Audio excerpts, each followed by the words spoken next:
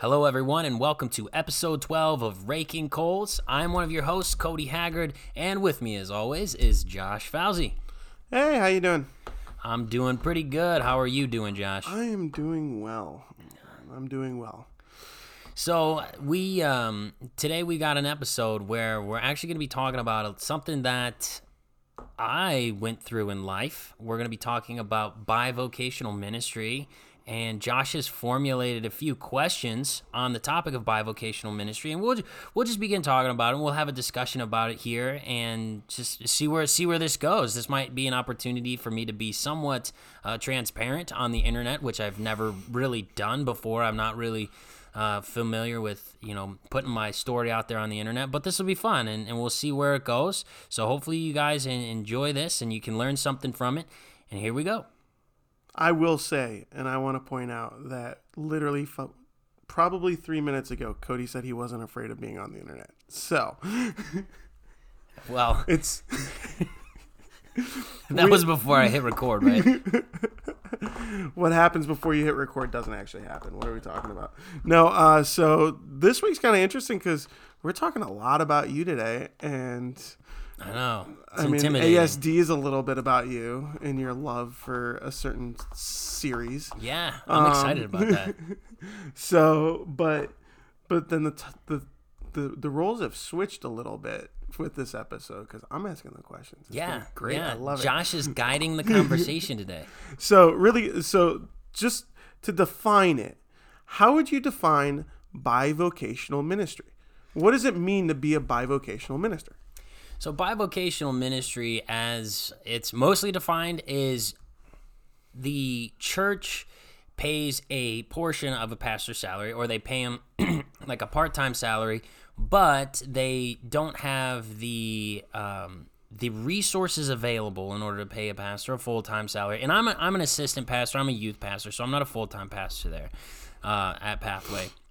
But and then so the pastor then would have to go outside of the church for a majority of his income or half of his income, however the ratio lies. So yeah, I work outside of the church. I actually work full time outside of the church in manufacturing to get most of my income, and I work part time within the church to get a smaller portion of my income. Now, going into ministry, and when you were in the middle of your undergrad at Moody, did you ever think that you were going to be a bivocational pastor? No, I did not. What was the plan originally? The plan, well, here's the plan. And it's going to be a silly plan, but this was the plan as an 18-year-old, right? I went into Bible college at age 18, 10 years ago. Oh my gosh, I can't believe it's been 10 years. Anyway, went in thinking I was going to go to Moody Bible Institute. I was going to get my Bible education. Basically, I was just going through the motions. I was ready for this thing. I was going to be able to share the gospel, preach the message, teach people, disciple individuals, and it was going to go really well. And I was going to be a pastor and probably start off as a youth pastor for a few years and then get my own church, probably start my own ministry. And it was going to be successful. It was going to be huge because I had a vision for the future of the church and what I thought it should be. And the reality is I still have a lot of the same vision and hopes for the church. But as time went by, as Bible college went by, I found out okay, the real world and the church and how it functions is a little bit more complex. In fact, I was making a lot of my ministry pursuits a lot about me. And as I focused those and made them a lot more about God, I think my opinion of what ministry looked like humbled a lot, which in my opinion is a good thing. And so, but yeah, I thought I was going to be a pastor of a big church and have big things. And now I look back on it now and I think it's kind of silly, especially because like what we have going on now, and we won't go down this rabbit hole right now, but what we have going on in bigger churches. You referenced a bigger church that's going through a big issue with a big time pastor. I'm kind of actually glad I don't have the responsibility of overseeing a church of lots and lots and lots of people, because with the bigger the flock, also the more dramatic the failures seem to be. So. Yes. Yeah. No. So you went from a freshman, sophomore, junior, senior at Moody Bible with these plans. And in that time, you got married. And I did. It was a good move. So from going, because you got married, what, your junior year? Yeah, I got married after my junior year. Okay, so going from the end of Bible, end of Moody, okay, and finishing up at Moody, how did you end up here? Like, how did that journey look? Because, like, right now you just explained, like, you're a bivocational pastor where you work full time in manufacturing, you work part time at Pathway. Like, how did you go from the Bible student to present day, Cody? Yeah, and that's a long story. So if you have questions along the way, please interrupt and interject, and we'll talk about it. But basically, what happened is after I was out of college, out of Bible college, I was very adamant that I had to put my degree to use immediately. I had to immediately become a pastor in some way, shape, or form. Whether it's youth pastor, whether it was associate pastor, whether it was senior pastor, whatever it looked like, I had to do that because I was done with college now, and this was my degree, and I needed a job doing that thing. And that was what I was dead set on. And I will actually say that in some ways, that perspective and that viewpoint made this road for me a little bit harder because my wife was not on the same page because she wasn't done with school yet. And then she made a huge sacrifice by saying, okay, fine, we'll do this. I'll trust you. I'll trust where you lead. And I will finish up classes online. And I thank my wife, Hosanna, for that. That's a huge sacrifice.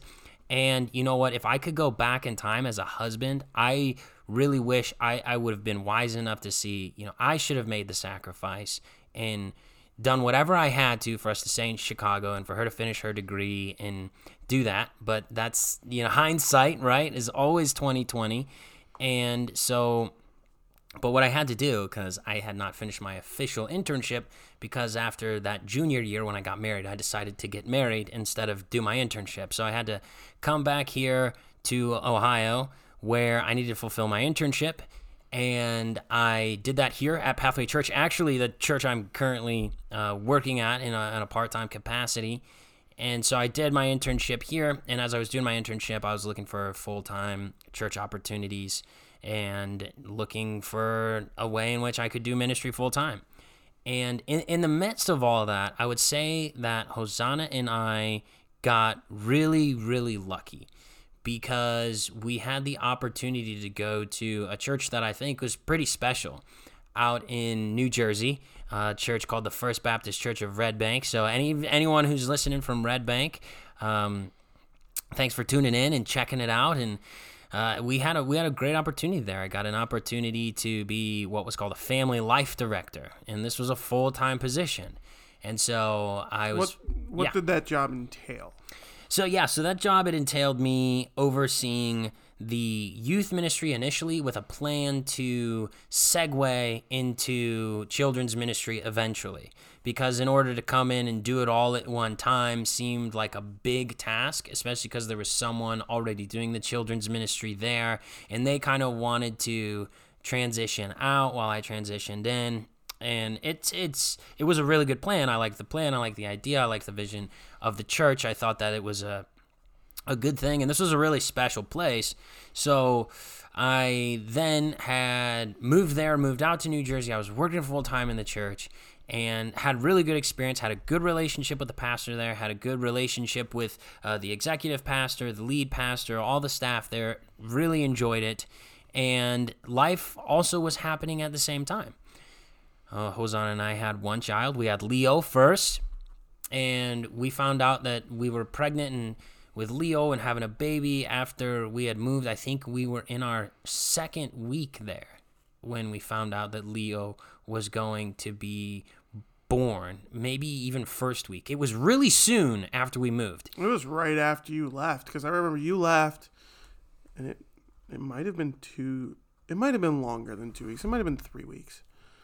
It was within the first month. I just remember you texted me going, "Hey, dude, we're gonna have a kid." yeah. It was really intense. It was really kind of scary, really, because I was not envisioning being a dad. I wanted to figure out my career. I wanted to figure out my marriage, my life. I mean, Haz and I had only been married for a little over a year at the time we found out that she was going to be having a baby, and I was like, okay, this hits you fast. And that was a really cool opportunity. I'll definitely say this, that being on staff at a church and working what I would consider to be irregular hours. Like, yes, we had office hours, but you just do so much work that's not on the clock, and so much work that goes into ministry when the office is open or closed, or when the church is open and closed. You're just kind of always ready, right?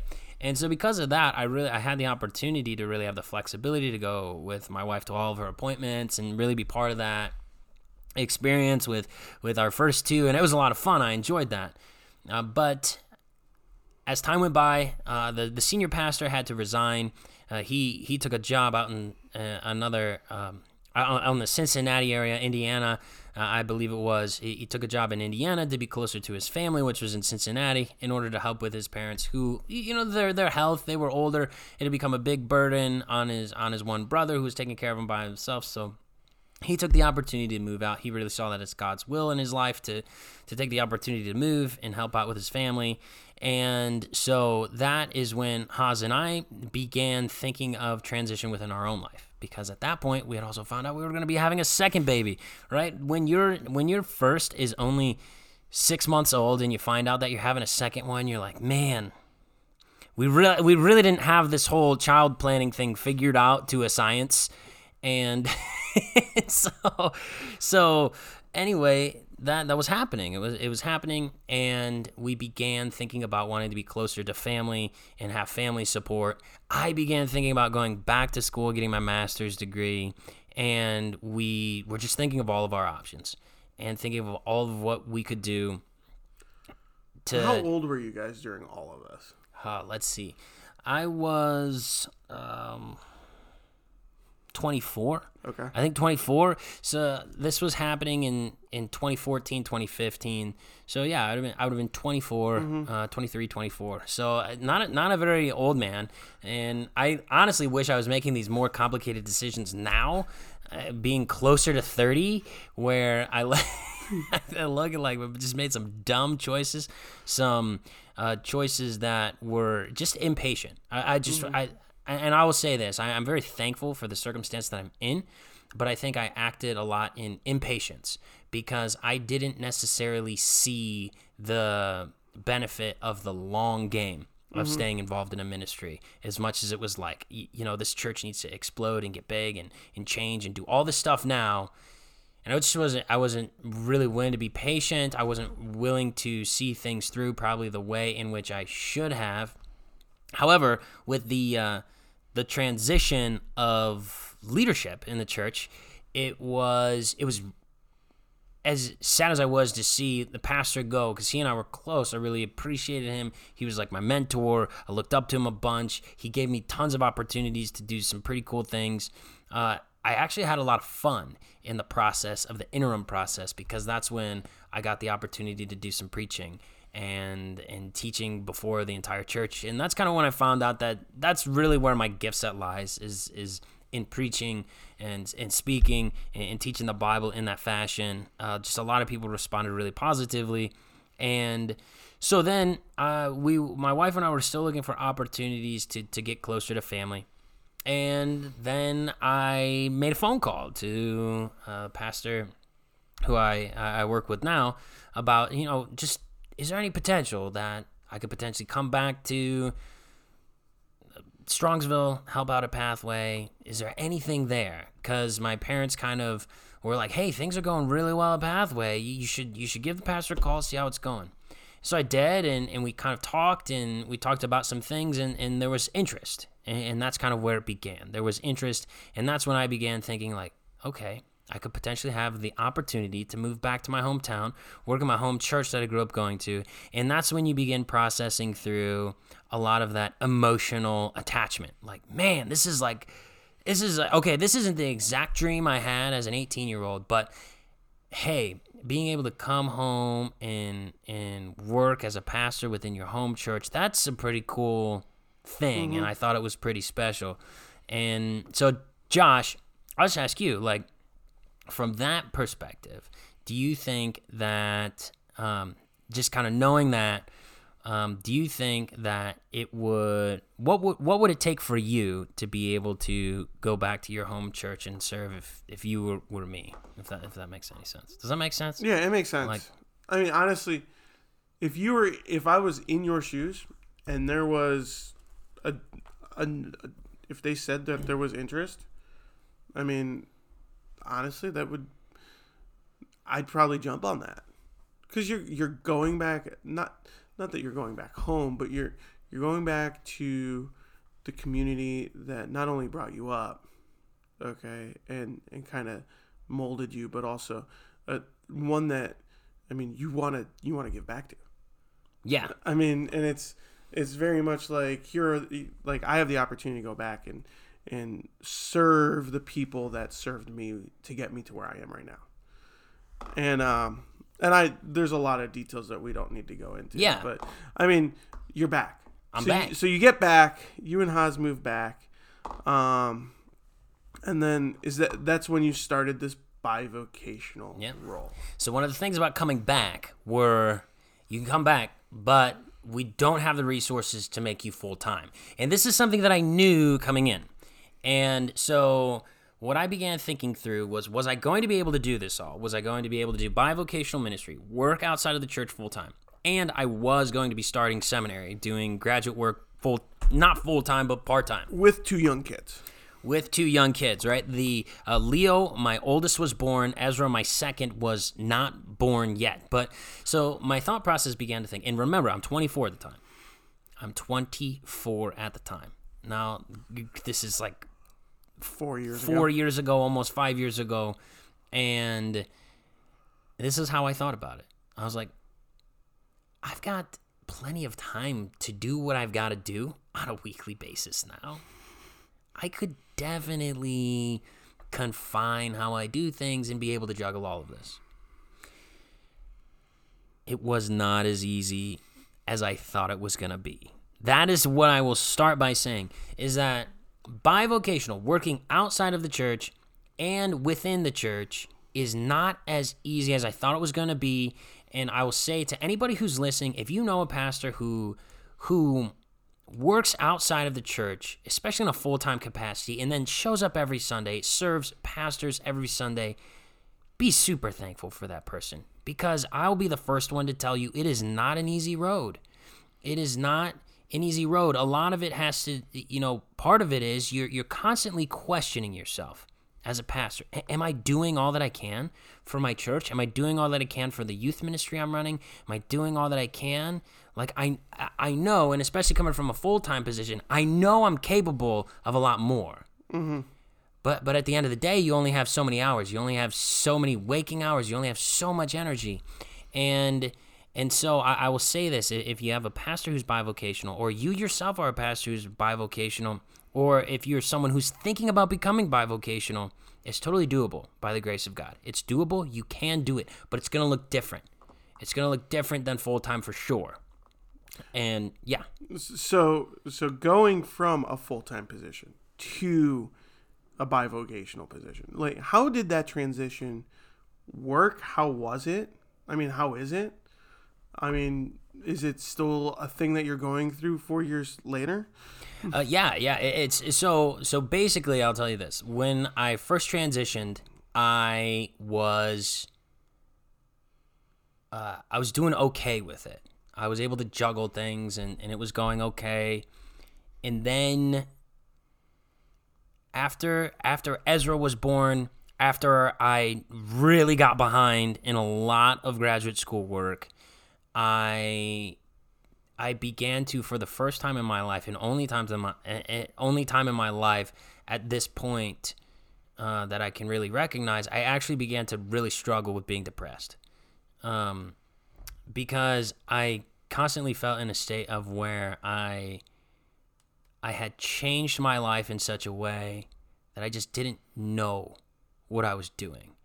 I was leading a family.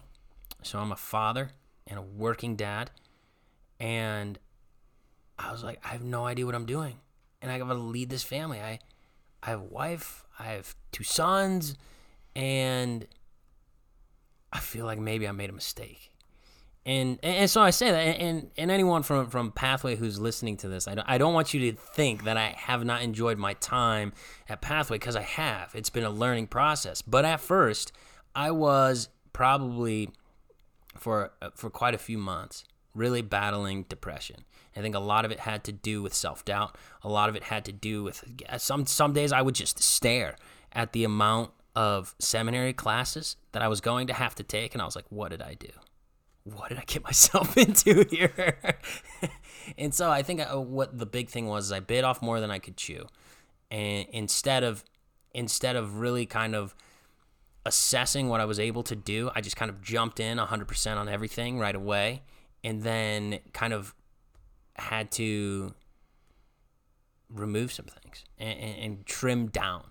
And I don't know if you've ever done anything like this in your life, Josh, but where you think you can handle so much, and it's like, yeah, you keep saying yes, I can do this, I can do this, I can do this, I can do this. And then eventually you get to a point where you're like, oh my gosh, if stress gets any higher in my life, I might just explode. Like my body might literally explode. Been there. Now, looking back on it, do you know what caused most of the stress? Or, like, if you could go back and change and pick one thing to not do at that time, what would it have been?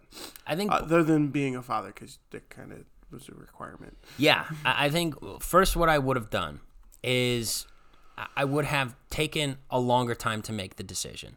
So what happened is all of this decision-making process panned out really over the course of like 2 months, which might seem like a long time for some people, but when you're thinking about a total career change, not necessarily career change, but kind of flip-flopping how you do your life, in the fact that it wasn't 100% necessary, it could have taken more time.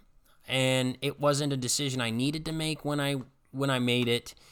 It was just my wife and I were like, this seems like a good time. And we just kind of rolled with it and we made it work, rather than really processing through, hey, is this smart? And that just comes down to ministry in general. Like, I think there's a fine line between dragging your feet on doing something and jumping into it a little bit too quickly. And I think we might have jumped in a little bit too quickly just because of what was going on in our life, and that there probably was a better time to transition than when we did. And I think that contributed to a lot of the difficulties, is because I still had questions, and not all of my questions were answered when I transitioned. So I should have had those questions answered. I should have really had a more concrete plan of how I was going to deal with it, and at least tried to. Another thing I would have done as well is transitioned into the 2 jobs, and held off a little bit of time on the school. I would have added the school later to really figure out how much am I juggling here, and then add the school in later. Because basically what ended up happening is I took a semester and a half of classes, and then I just had to like drop because I just couldn't handle it anymore, and had to get some things together in life, and then slowly but surely I worked schoolwork back into life. And so basically anyone who's listening to this is probably like, yeah, dude, you're a total bozo. You bit off way more than you could chew. But you have to remember, I'm someone who I consider myself to have a decently high work capacity. With no sleep. And I don't get much sleep. No, you don't. I have no idea how you function with the little amount of sleep that you get. So I have a high work capacity. However, I think I was also being a little bit too ambitious and too proud and too proud to admit that I couldn't do it all. There was a sense very early on that, like, hey, you're doing all this stuff. You're doing ministry part-time, which ministry part-time at minimum is like 15 hours a week. Like, it doesn't matter how much you're getting paid.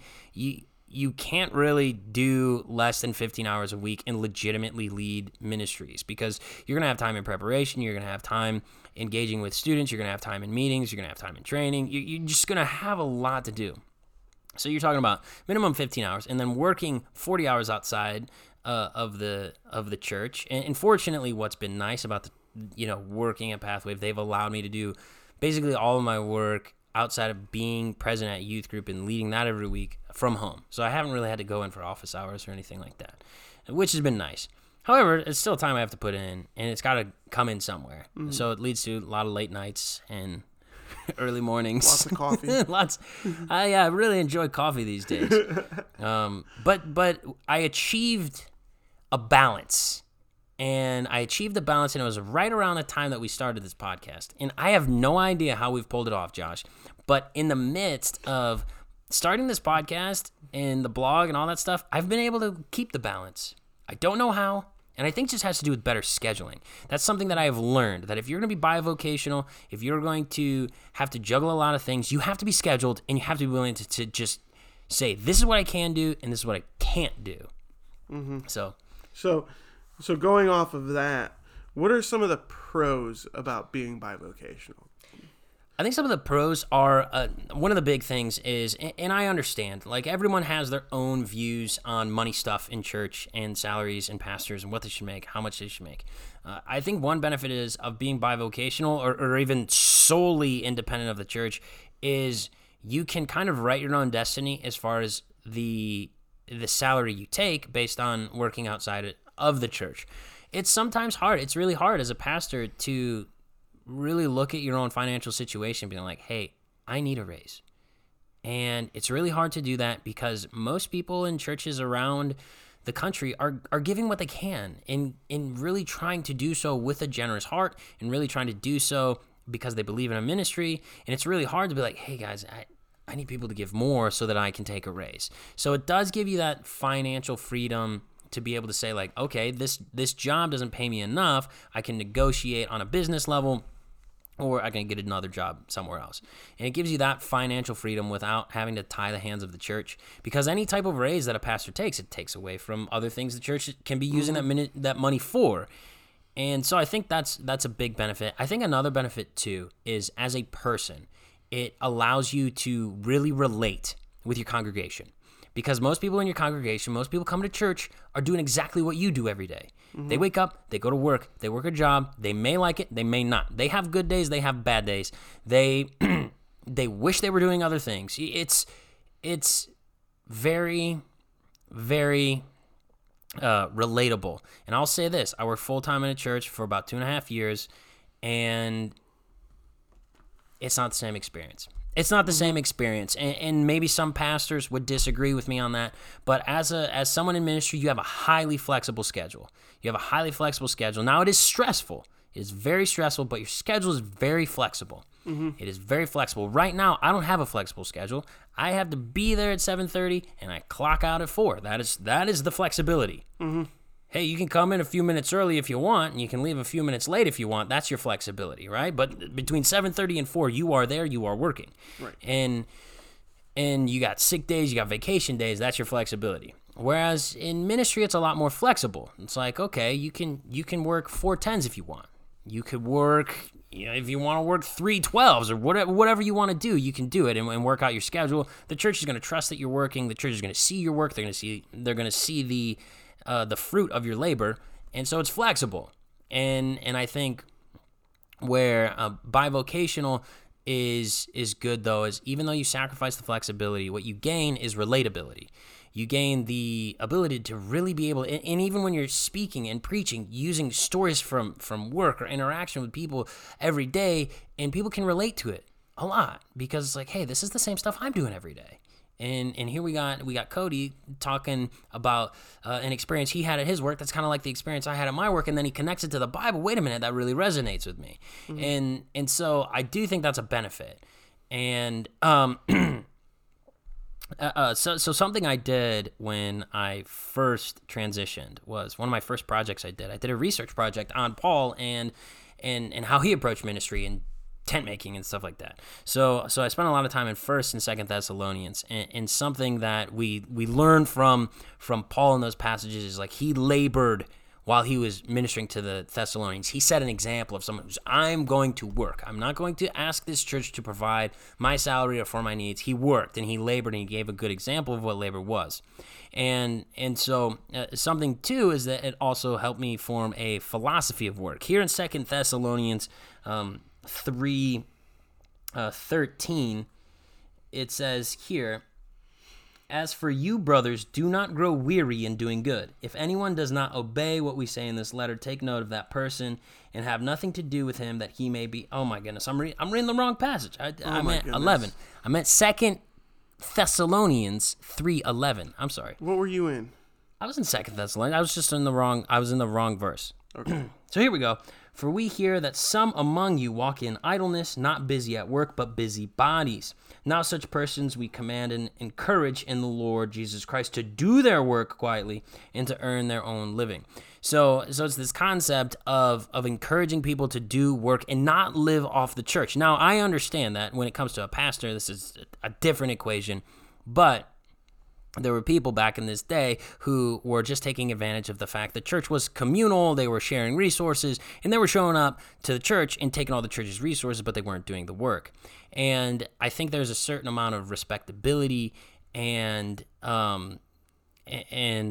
relatability that occurs when you, the pastor, you're doing your work, you're contributing, you're doing everything you can, and you're showing up and you're serving. And I think what it does is it sets a really good example for your congregation.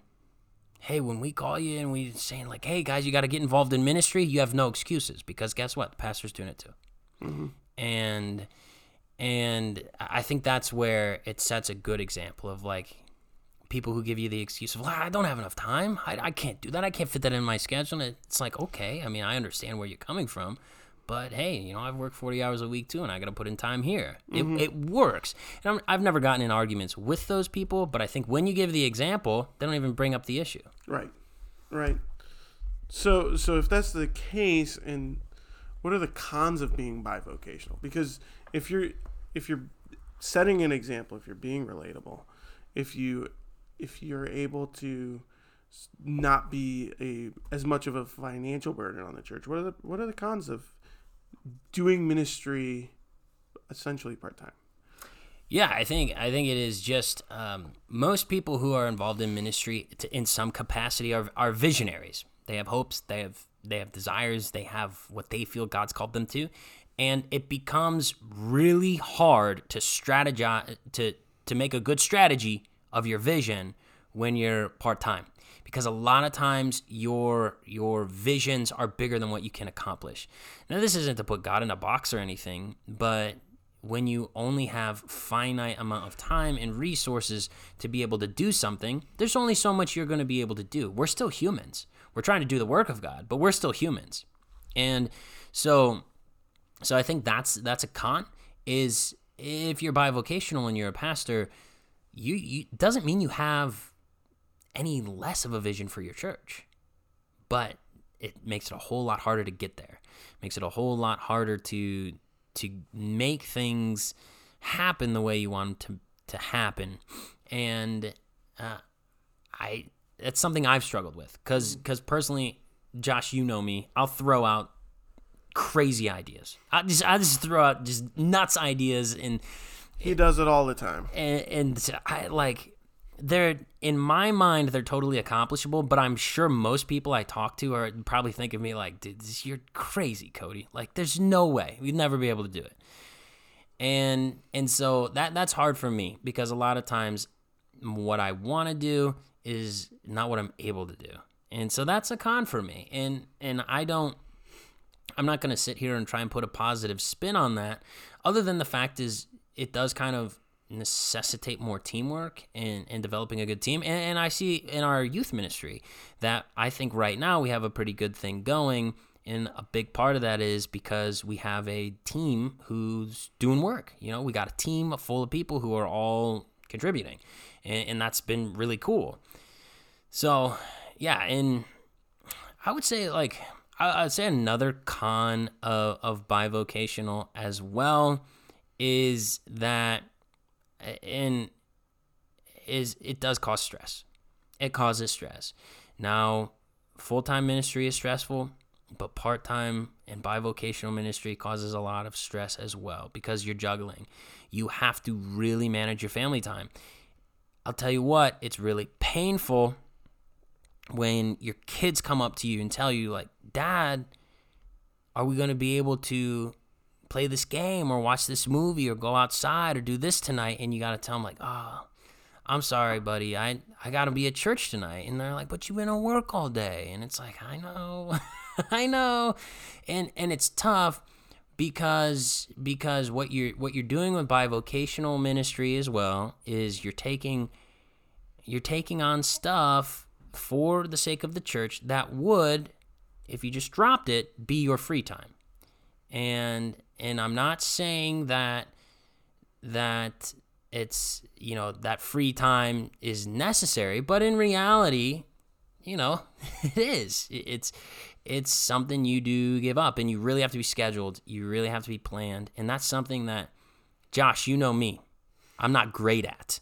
I'm not a great scheduler. I'm not a great planner, but I had to become better at it for my family's sake, especially with my life. And I would say, lastly, what I would consider to be a con about it as well is that eventually you have to decide, and you're constantly wrestling with, how much longer can I do this? For me, I made the decision to just be faithful.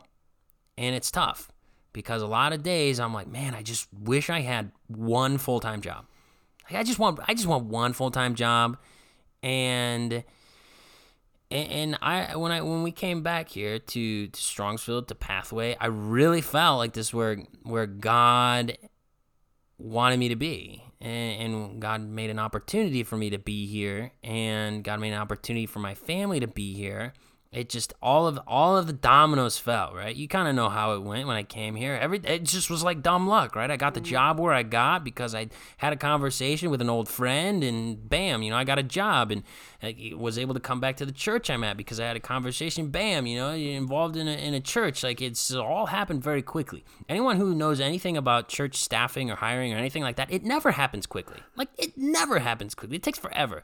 And so the fact that it happened as fast as it did, at the time in life that it happened, it gave an opportunity for us to be close to my family and for them to experience the birth of my younger two children. It was really good.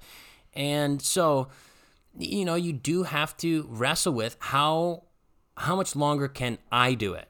How much longer can I take it? And this is what I'll say.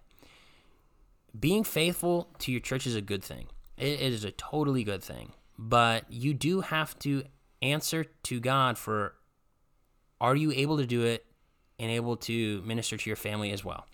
And, in order for me to continue to do what I'm doing, my wife was very clear with me. You got to figure it out. You got to make it work here. We need to feel like a priority. We need to feel like we're first.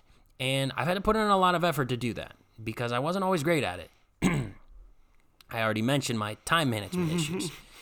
And I got better at it. And right now I'm doing pretty good at it. And so you do have to think about, at any given moment, you might not be able to handle it anymore. And if it means failing your family, you got to change. And that even goes for full-time guys as well. And it's tough because you can feel like a failure if you do that. You can feel like you failed. You can feel like you gave up. You can feel like it didn't go the way you thought it was going to. Even transitioning from full-time to bivocational, there were times where I thought, man, dude, I really screwed this up. And that's just not true. God worked all this out, and things have gone really well. And I've been faithful to where I've been, at my job, at the church, to my family. And when you try to get the ducks in a row, and as long as you make the right priorities, it seems to go okay.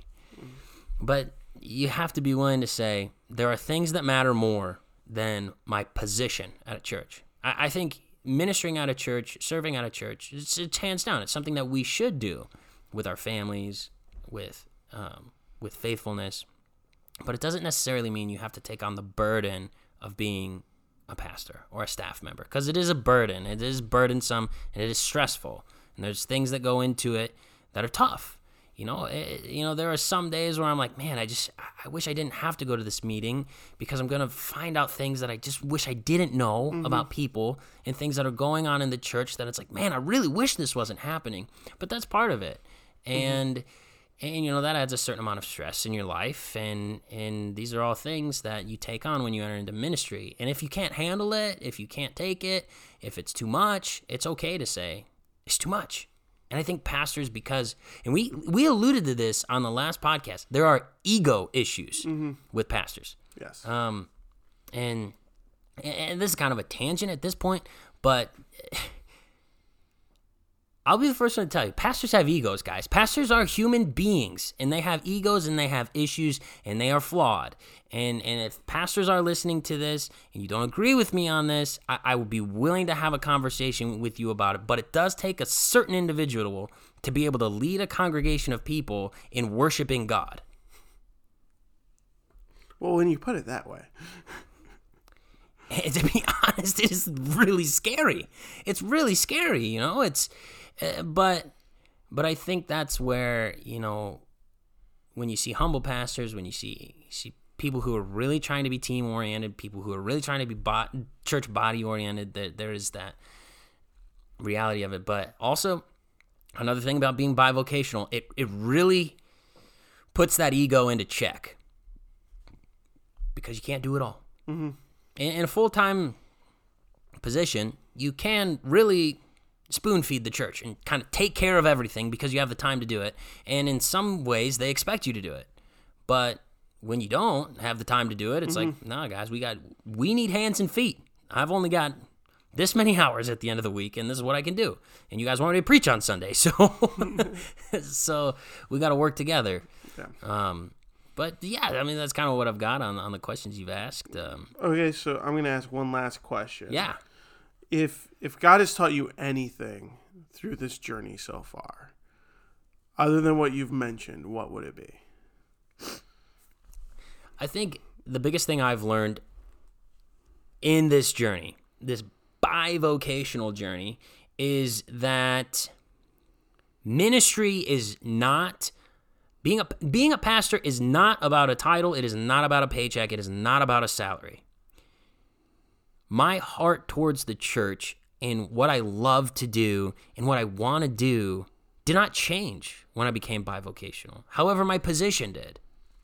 Okay. And it's even crossed my mind to where, hey, if I ever got to the point of where I didn't have to take a salary from the church, I wouldn't. And I would challenge more pastors to try and think that way, because we can do it. The truth is, you can do it. It's terrifying. It's scary. And the fear of everything falling apart because we don't have full-time pastors is there, and it's a reality. But, well, let me ask you this. Yeah. When you look at the future of the church and where the church is headed, do you see bivocational pastors becoming more and more prevalent within the church? I mean, I would say that as times go by, what's happened is statistically and based on the information we have, is that post-recession, during the recession, giving went way down. Giving went way down for churches. The economy has boosted back up. And we're talking about 10 years post-08 recession now. The economy has boosted back up. Church giving has not gone back up in any type of like one-to-one capacity. It's staggered. It stayed pretty much down. And then with this most recent tax law that went into effect this past year, it's gone down even more. It's gone down more. And so I think what needs to be thought about with pastors is begin thinking about what a pastor is. Begin thinking about what God's called pastors to be. Study the life of Paul. Study the life of Jesus. Study the life of the disciples. Study the life of the leaders within Scripture.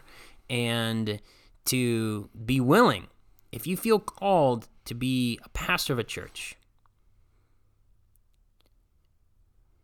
you might have to do it without taking a paycheck. You know, they talk on the level of someone who wants to start a business, for example. Mm-hmm. You have to be willing to start the business without taking a salary for sometimes a couple of years. Mm-hmm. And now we have families, we've got people we have to provide for, all of that stuff. So you're talking about taking a big risk in like established churches and all these things. They have the resources to be able to pay a pastor. But I definitely see bivocational having to be more and more of a necessity. I think amongst the millennial generation, because we're just not as good with money as our parents were. And I say that there's information out there that says millennials are decent with money, but it also shows that we spend more. We spend more, we're in more debt. Yeah. We don't value saving and investing as much as our parents did. But we save more. We save more, which is interesting. Yeah, but we also were pretty big spenders. Yeah. I mean, look at the amount of millennials who have iPhones and Apple devices who really can't afford them. Like I'm one of them, right? I've got an iPhone, and it's like, man, when you really think about how much this thing costs, that's ridiculous. It's ridiculous. It's just not great when it comes to decision making. Like if you would have told my parents, 15 years ago or 13 years ago when I got my first phone that, hey, to get your kid a phone, it was going to cost $800, they'd be like, no way. Now it's like, oh yeah, cool, we'll get them one of these smart devices, no problem. Right. Let's not get into the smartwatch, it's device. Just oh man, dude, conversation. Smartwatches, Apple Watches. If you have one, great. Convince me why they're necessary. Like it just doesn't make any sense. Watches are obsolete, right? Like no one wears them anymore outside. What are you talking about? I wear a watch. Stop it. Listen to me. It's a fashion piece, because we have the ability, we have the time with us all the time on our cell phone, and so then Apple makes a watch, and all of a sudden watches are cool again. It's goodness. Like Apple makes a watch, all of a sudden they're cool again, and I mean everyone's gonna. I don't know where you've been living, but I've always as long as I've been old enough to wear a watch. I think I've had a watch. I like watches, man. I remember the first thing I bought with my lawn mowing money when I was in like 7th grade was a Fossil watch, man. I've watched a Fossil watch, dude. It was sweet. I think watches are cool fashion pieces, but as far as necessity goes, I mean, cell phones have killed the watch until Apple makes a watch. And it's like, hey, you know what? Here's another really expensive device that we're going to sell you. And it doesn't really do much, but it sure costs a lot. Oh my goodness, we are such on a tangent right now. How did we get on watches?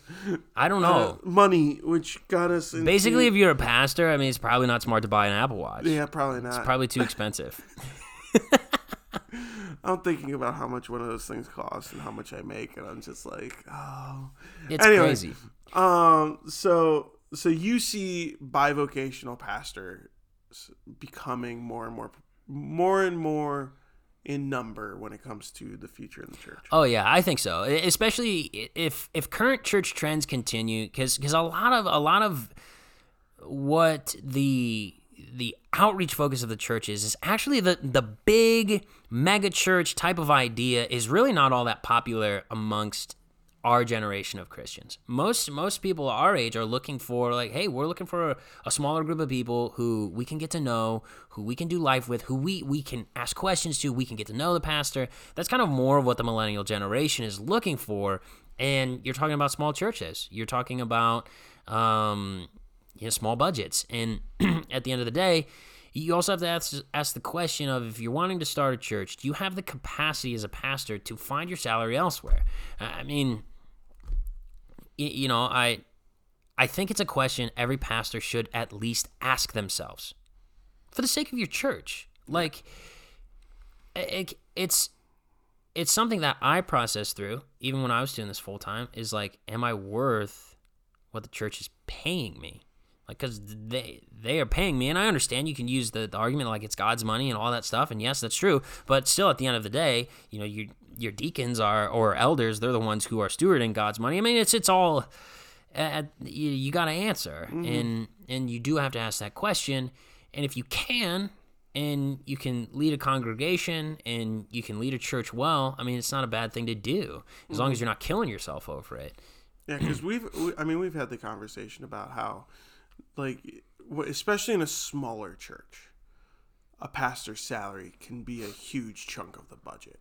Yeah, and like I've got some ideas on how pastors can get income for themselves outside of the ministry and still do ministry. I'm not going to say what all those are because I'm gonna be launching something here soon that will hopefully exemplify that. But I think the other thing too that comes along with employing somebody is if they're full time, you're incurring health insurance costs. You're incurring just the insurance costs, the taxes, because you still have to send the payroll taxes, even though churches are not exempt. Their pastors still have to pay their taxes. Yep. You should be paying your taxes. Yep. And it's just one of those things that like we've talked about, and off the mics. I mean, we've kind of come to the conclusion that bivocational is where the church is going to. Oh yeah. And like smaller facilities, mobile facilities. Yeah. Is where it's going. Yeah. To. And I think because just there is also the thing too, is if you are going to be a church plant today, and if you're smart, you're at least thinking about, we live in a culture and a society that really wants churches to start paying their property taxes. And personally, I don't necessarily disagree with that position. And please, don't think that I'm advocating for this, but I mean, there's a case, there's a sound case. I don't believe in the censorship or the quieting of religion, but to say they need to pay property taxes, there's a case. Now, that's a good way to quiet religions, but that's, for a better expert. But, you got to be thinking about that. And getting a church building and property and all of that stuff that goes into it is really, really, really expensive. And it might just be smarter to rent a facility, Right. Right. Because you eliminate maintenance, just so many, which we could go into a completely different conversation on just that. And maybe that's something we cover later. Especially with how our culture is beginning to value electronic communication more and more. How much does a church need a permanent space? Now, I think a permanent space is great. If you have a permanent space as a church, one thing I will also say, use it. My goodness, if God has blessed you with a facility, find a way to use it. Like, challenge yourself to use it. Say, like, when you go into your church every day, and if you're the pastor and you're the only person there, ask yourself why. Building's open. Why are you the only person there? It's a huge facility. There's plenty of room for other people to do other things. Why are you the only person there? And so that's another thing I would say too, is church, use your facilities. Don't let them just sit dormant and do nothing. Now, I understand the utility costs will go up and all that stuff, but it's an opportunity to reach out to the community. So, any final thoughts as we close up just our discussion that we've had today and just your story and what you've gone through? Basically, the final thought here is just thanking everyone who listened. I did a lot of talking for long expositions of which is fine, and that's what I wanted you to do, because I wanted to flesh out just what it means to be a bivocational pastor. Yeah, and honestly, at the end of the day, I wouldn't trade in my experience for anything. It was a rough and rocky road, and the difficulty of it, I would not wish on anybody. I would not wish the difficulty of it on anybody, but God used that experience in my life, having to really learn how to manage, learn how to juggle, learn how to say no, and use that as a way for me to begin to, number one, value the things I should be valuing most, and number two, that, hey, ministry is full of learning experiences that go beyond what you're reading in the Bible. Now, the Bible can give you your foundation on how you should be thinking about something, but God's teaching us stuff every day, and learned a lot through the experience. I'm thankful for it, and thank you everyone who listened and listen to my long story on this, which actually I could probably talk for a whole other hour, but I won't do that to anybody. Okay. Well, for everybody who's been listening, thank you. I think that's a wrap for this week's episode. So I'm going to say have a blessed week. And I don't know what else Cody says. So we'll catch you later on the flip side, okay? Good night, everyone.